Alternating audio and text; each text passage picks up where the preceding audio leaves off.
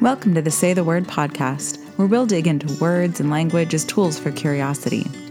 I'm your host, Cindy Giovanoli, and together we're going to explore how language is used in literature, memoir, poetry, and all kinds of fiction and nonfiction to connect us to what it means to be human and how to use curiosity to peel back the layers of what's keeping us from living the rich, meaningful lives we were always meant to be living.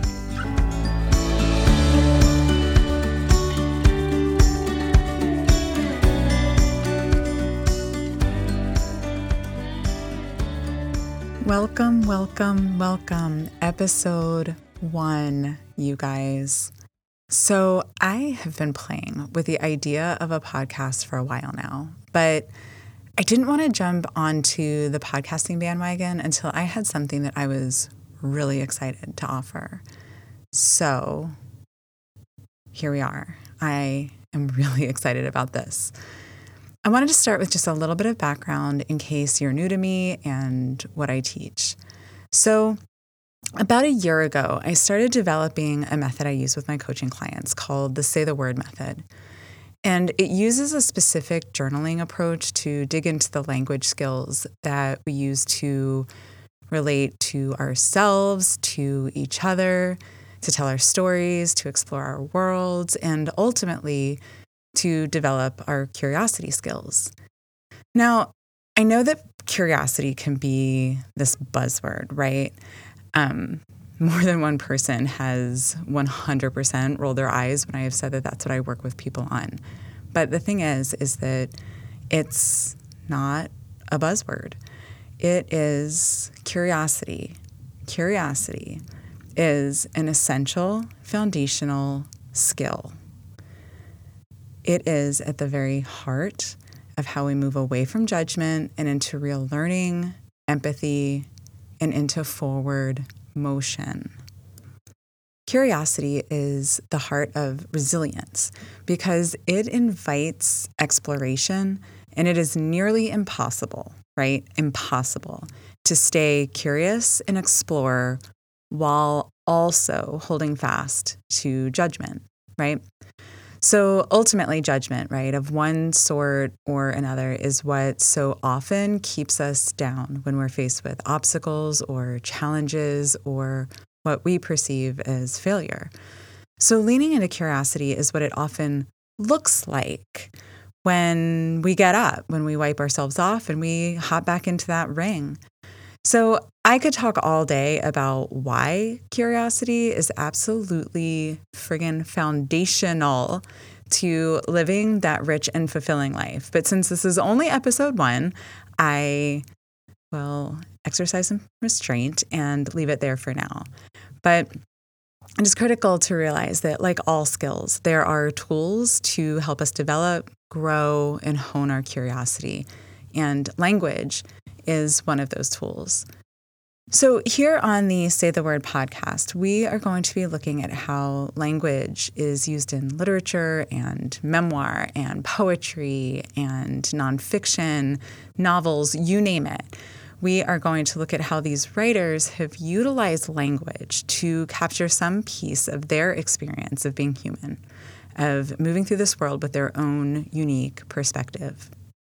Now, sometimes, like in today's selection, it'll be straightforward. It'll be a personal essay or memoir or a slice of nonfiction where the writer is talking quite literally of their personal experience. At other times, we're going to see the author's views through the eyes of their characters and the settings that they put them in. But stories and language are how we grapple with the unknowable as well as the knowable, how we pull on someone else's skin for a moment and get a glimpse of the world as they see it, as they experience it. What a beautiful gift. What a tremendously, intensely beautiful gift to have libraries around the world full of the language of so many different people from so many different places and walks of life that we can share. What a place to look for our common humanity as we lean on each other's words and each other's language to better understand our own emotions, our own experiences, our desires, our beliefs, and ultimately our lives. So each episode, I will read a passage and discuss how it connects us to what it means to be human and how to use curiosity to peel back the layers of what's keeping us from living the rich and meaningful lives that we were always meant to be living. Oh, a quick disclaimer. I am not a literary critic, and I have zero interest in becoming one. I'm not here to break down these writers' craft. The passages that I read here on the podcast simply captured something that I found powerful and connective, and I wanted to share with you in case you feel the same way. So, let's get into today's reading. I have pulled this from the very first essay in Brian Doyle's collection of essays called One Long River of Song. You guys. All right, I will warn you now that I can get super gushy about books I love, like kind of ridiculous. This goes beyond that, like way beyond that. It was put together after Brian Doyle died from brain cancer in 2017, and this collection is moving and funny and powerful and irreverent and just exquisitely full of life. I truly cannot recommend it strongly enough, and this will definitely not be the only episode featuring his words, like guaranteed. So without further ado, the final two paragraphs from his essay entitled Ollas Voladoras.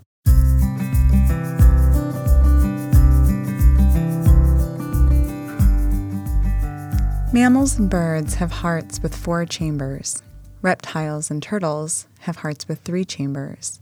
Fish have hearts with 2 chambers. Insects and mollusks have hearts with 1 chamber. Worms have hearts with 1 chamber, although they may have as many as 11 single-chambered hearts. Unicellular bacteria have no hearts at all, but even they have fluid eternally in motion, washing from one side of the cell to the other, swirling and whirling. No living being is without interior liquid motion. We all churn inside. So much held in a heart in a lifetime, so much held in a heart in a day, an hour, a moment. We are utterly open with no one in the end, not mother and father, not wife or husband, not lover, not child, not friend. We open windows to each, but we live alone in the house of the heart. Perhaps we must. Perhaps we could not bear to be so naked for fear of a constantly harrowed heart. When young, we think there will come one person who will savor and sustain us always. When we are older, we know this is the dream of a child, that all hearts finally are bruised and scarred, scored and torn, repaired by time and will, patched by force of character, yet fragile and rickety forevermore, no matter how ferocious the defense and how many bricks you bring to the wall. You can brick up your heart as stout and tight and hard and cold and impregnable as you possibly can, and down it comes in an instant, filled by a woman's second glance, a child's apple breath, the shatter of glass in the road, the words, "I have something to tell you," a cat with a broken spine dragging itself into the forest to die, the brush of your mother's papery, ancient hand in the thicket of your hair, the memory of your father's voice early in the morning, echoing from the kitchen where he is making pancakes for his children.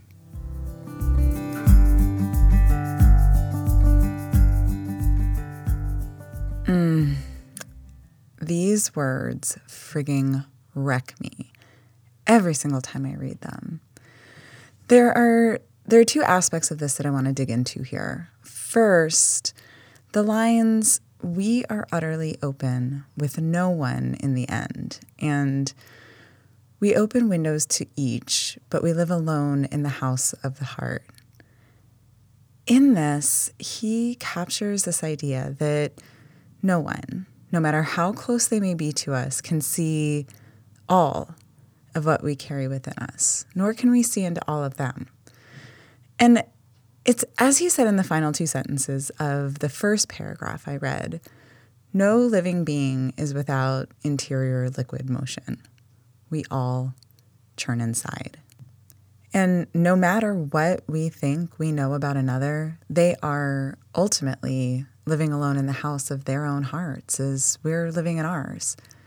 Allowing for that fact allows us to recall the vast and the complex web of experiences and memories and fragments and thoughts, beliefs, teachings, all the relationships contained within every single human.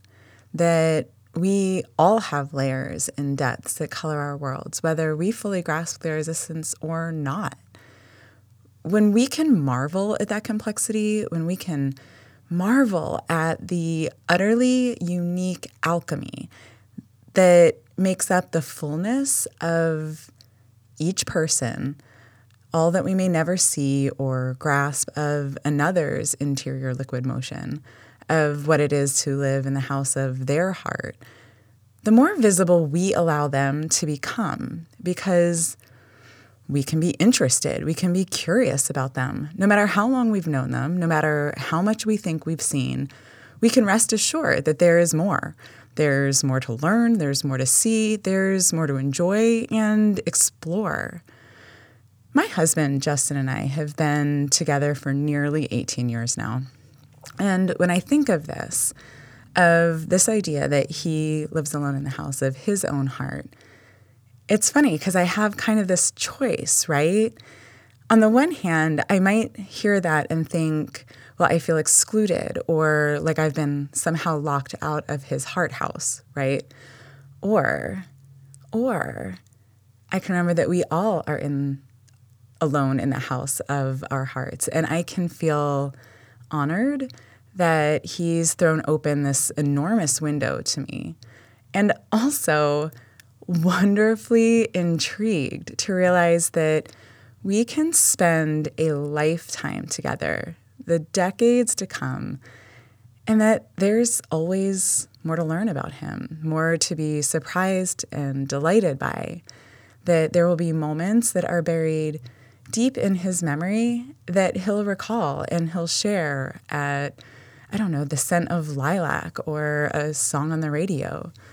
What a gift when approached with interest and curiosity to know that I can wake up to my partner every day for decades, and within him still lies a beautiful mystery that I get to be party to, that I've been offered a window into. You can see how powerful this is, right? In both our intimate relationships and also with the strangers that we brush up against in our daily lives. We all turn inside. The woman ahead of us in line at the grocery store, or, the one ringing up our purchases, they turn inside. They live alone in the house of their hearts. The politicians that we watch on the news, the activists that we applaud, the writers of our books and the walkers of our dogs and the cleaners of our streets, they all turn inside. They all live alone in the houses of their hearts. Whether we get glimpses through their windows or they're shuttered up tight, that truth still remains, that we all turn inside, that ultimately we all live alone in the house of the heart, and we are utterly open with no one in the end. So maybe let's give each other some space and some grace, because we never know the whole story. And instead of judgment, let's savor the opportunity that we have in every type of relationship to learn more about who it is that's standing before us. So, second, where he says, you can brick up your heart as stout and tight and hard and cold and impregnable as you possibly can, and down it comes in an instant. And then he proceeds to list all these moments of heartbreak. What I love here is that his moments of heartbreak are such different types. So he has a woman's glance, a child's apple breath. And those are moments of connection with so much life, right? Hidden right there in the mundane, and how we catch those moments by their tails when we see and we notice them and we hold them for just that tiny second that we can. They're almost too beautiful to bear, in part for their fleetingness, and in part because they call to some core, raw, essential part of our souls, the part that is made for beauty, that's made for connection, that knows that there are some moments that we are most fully alive, that those are those moments, and that it's an exquisite sort of heartbreak, right?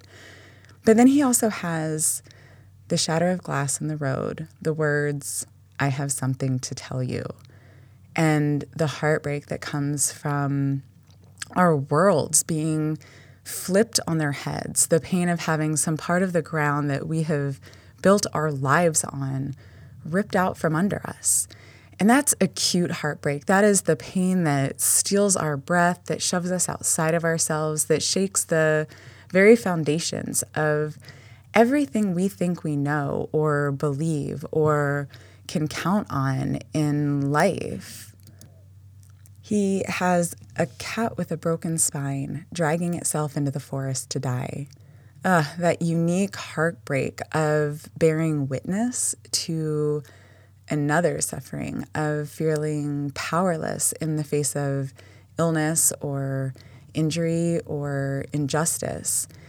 And he finishes with that aching, bittersweet heartbreak of something wonderful or precious coming to an end.